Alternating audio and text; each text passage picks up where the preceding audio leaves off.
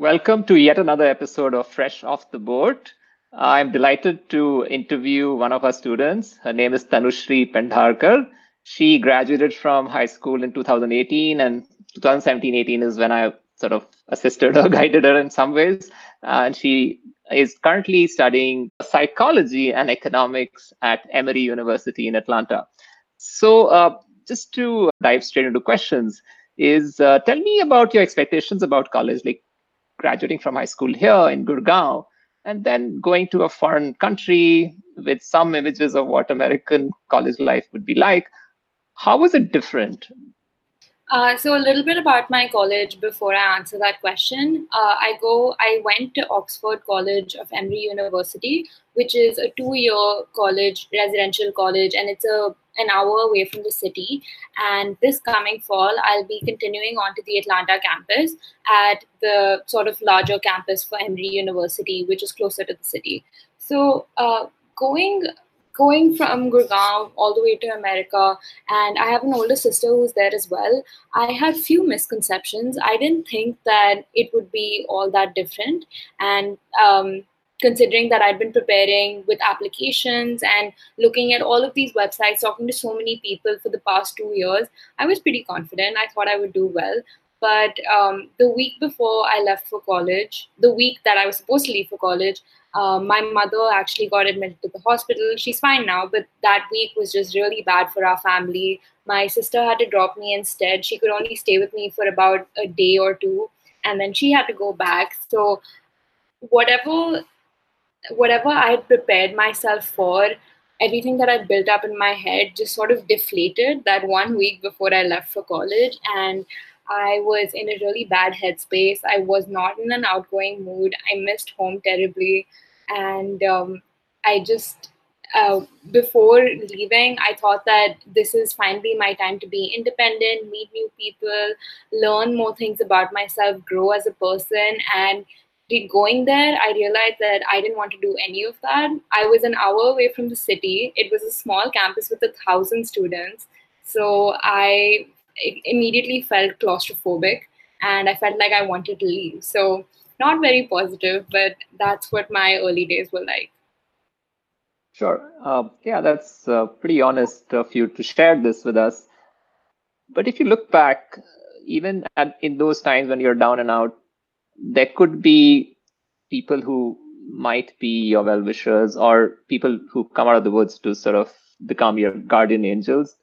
Did Emory Oxford College have something to do with it? Did you finally find your footing and found people that you could really share what you were going through? Yeah, I think that Oxford definitely had a huge role in that.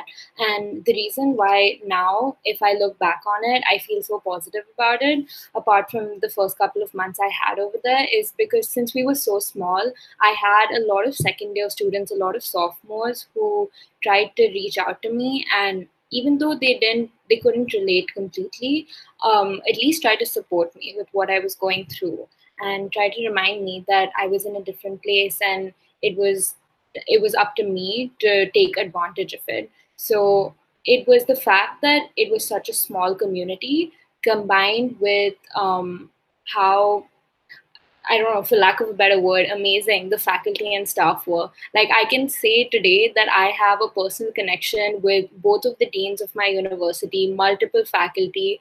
I literally text them and I'm in touch with them through email in all of these terrible times. All of my friends I speak to virtually because it was such a small place that was able to foster those connections. So I definitely think that just being with other humans and finding that connection, even though I was so far away from home, understanding that even like people are not so different no matter what part of the world you go to, that was a huge thing that helped me move on and take advantage of the fact that I was in Oxford and I was at Emory University.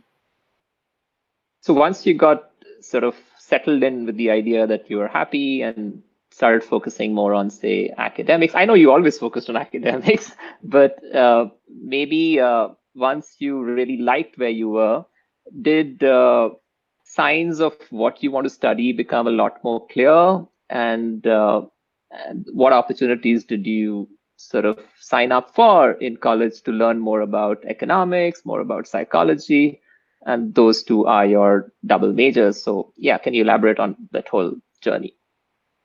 So I went into college undecided, but economics and psychology were subjects that I'd studied in school as well. So I knew that I liked them. So I went in thinking that I'm undecided, but it's probably going to be something with that. But somewhere along the way at Oxford, I started enjoying math a lot because I really loved the way that they taught it in America.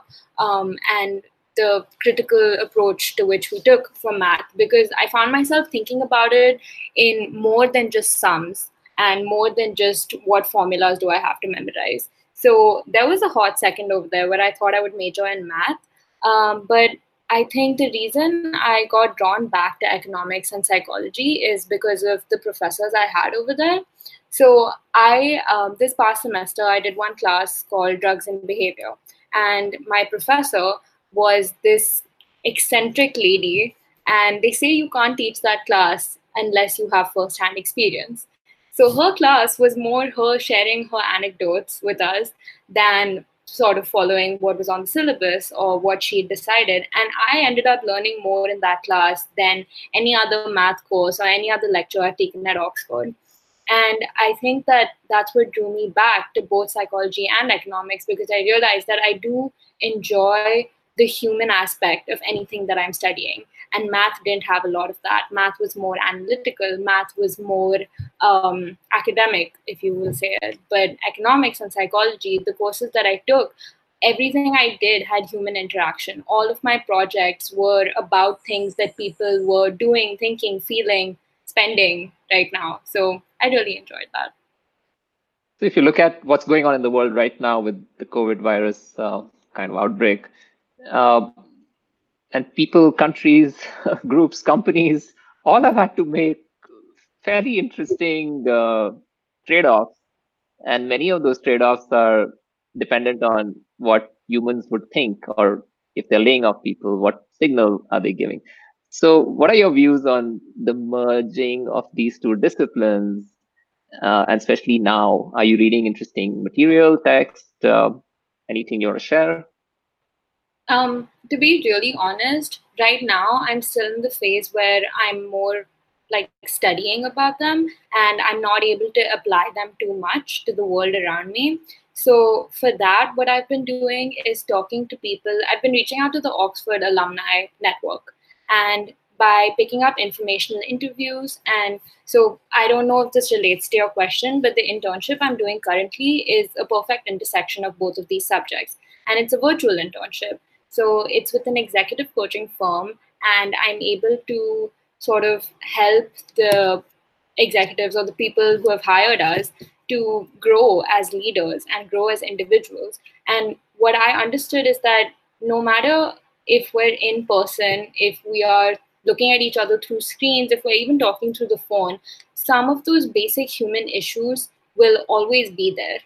So the internship made me realize that what I'm studying is still relevant. It doesn't matter if we're working from home. People are always going to need that connection, and that's why what I'm studying is relevant, because I'm able to foster those connections. I'm able to understand how to make those connections even better. Yeah, so I think that's a good answer. In a way, it segues into the next one, which I wanted to ask you was about future of work and things like that. And this executive firm that you're working with, is it working with the CXO level people or senior middle category? And do you see your input in or other organizations' input to lives of your clients at this stage making some impact? So I don't know what level of the organization it is, but the project I'm working on right now is with the pharmaceutical company. So what they're doing is definitely relevant right now, and they're still trying to push medicine out there, and they're creating a device. I won't go into the details of that, but since what they're doing is relevant, their leadership and their management is also very relevant.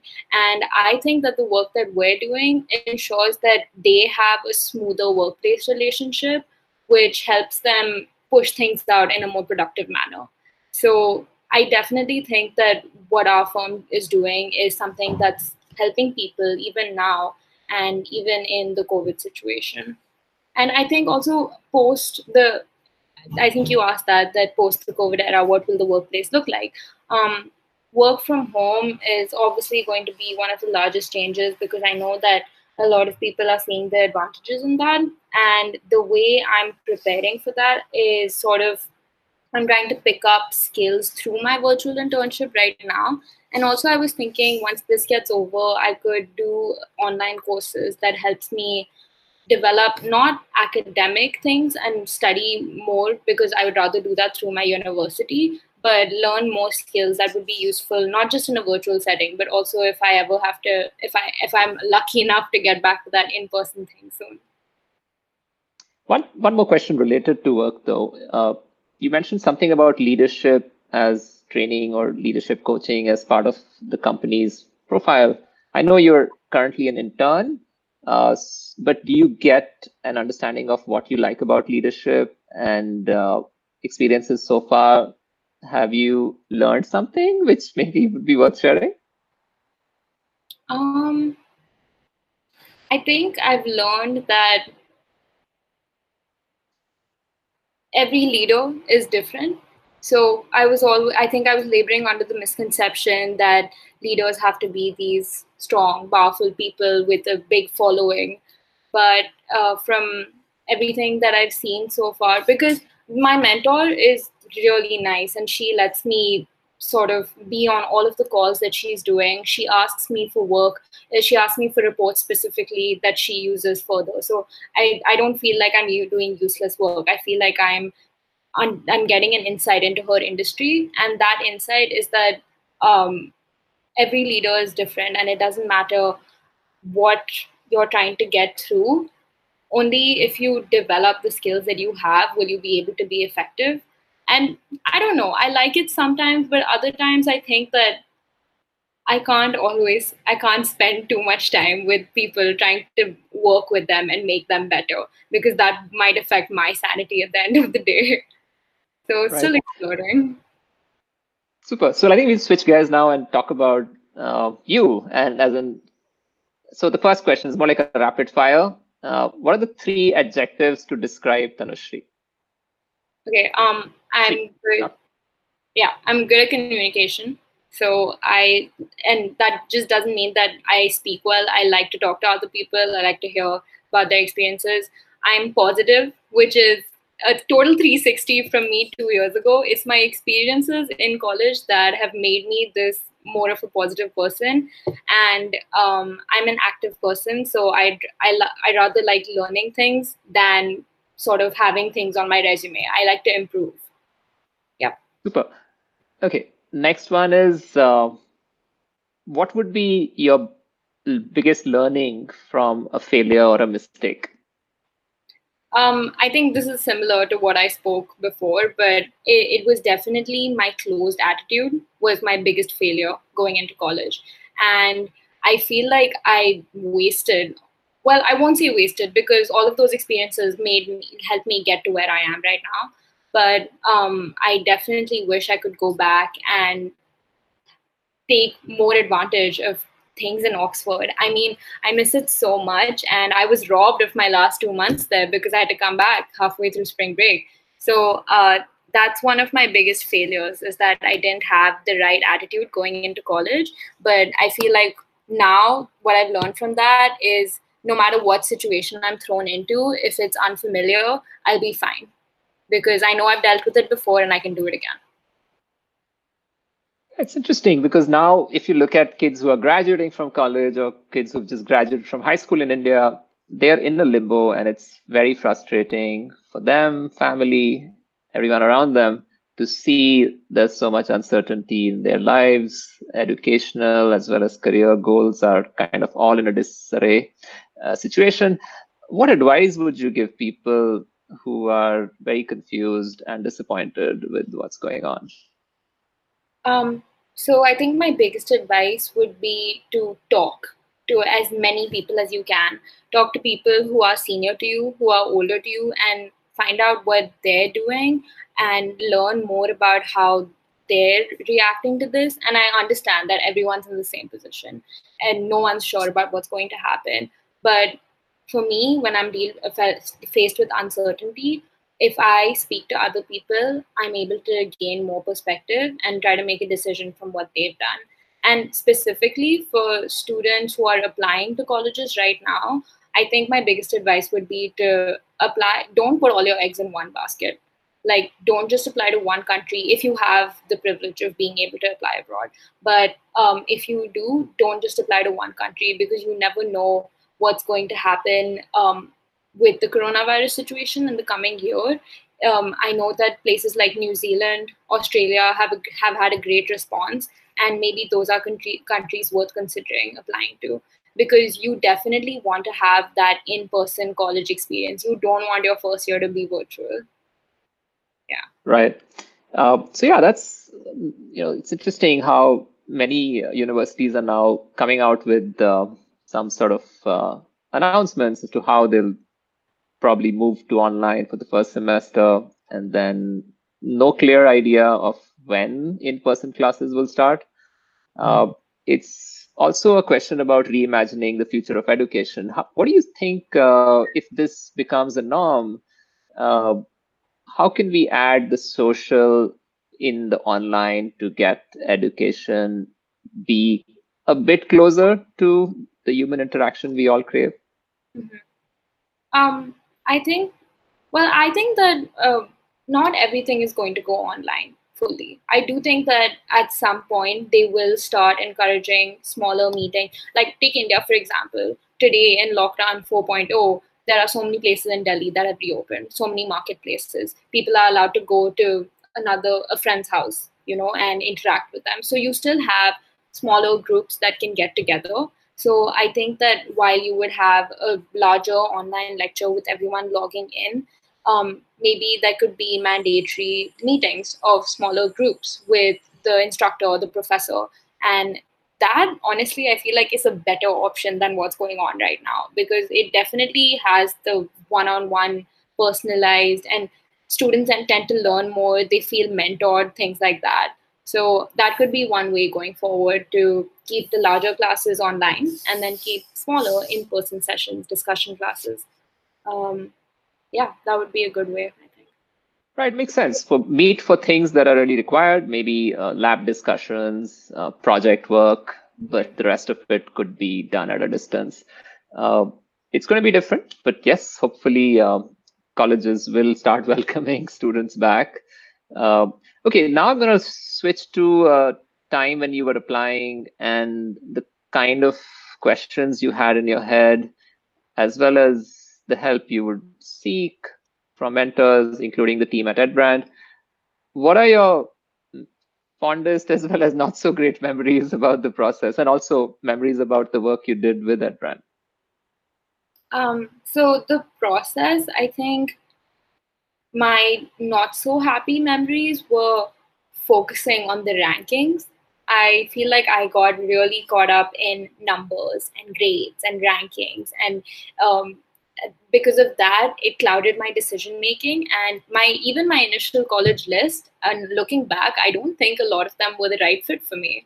And I think I would have loved to introspect first before choosing those colleges, and choosing them on the basis using rankings as a cutoff, maybe as one of the criteria. And then, I know this is really basic advice, but this is the biggest mistake that I made, and this is what I would like to change.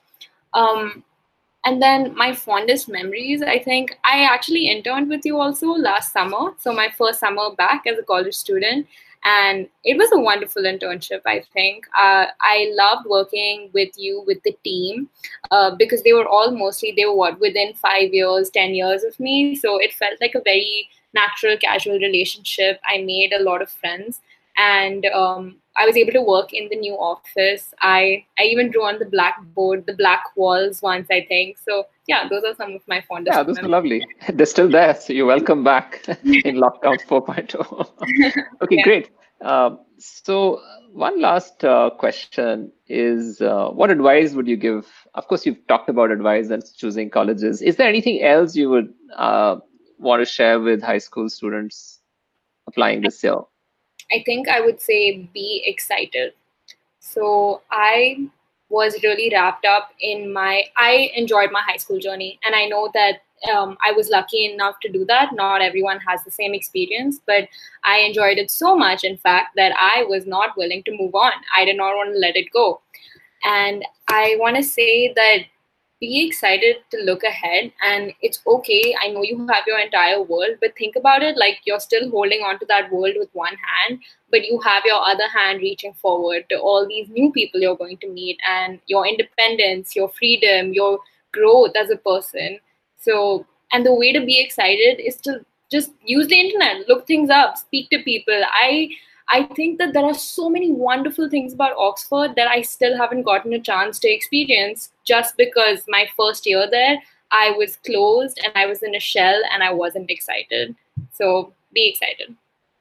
So I can clearly sense the skip in your step across the two screens that we have. So you definitely are a lot more energized and energizing to someone kind of apart from these two sort of glass mirrors. But so happy to have connected with you today, Tanushree. No, it was great talking to you. Thank you for including me.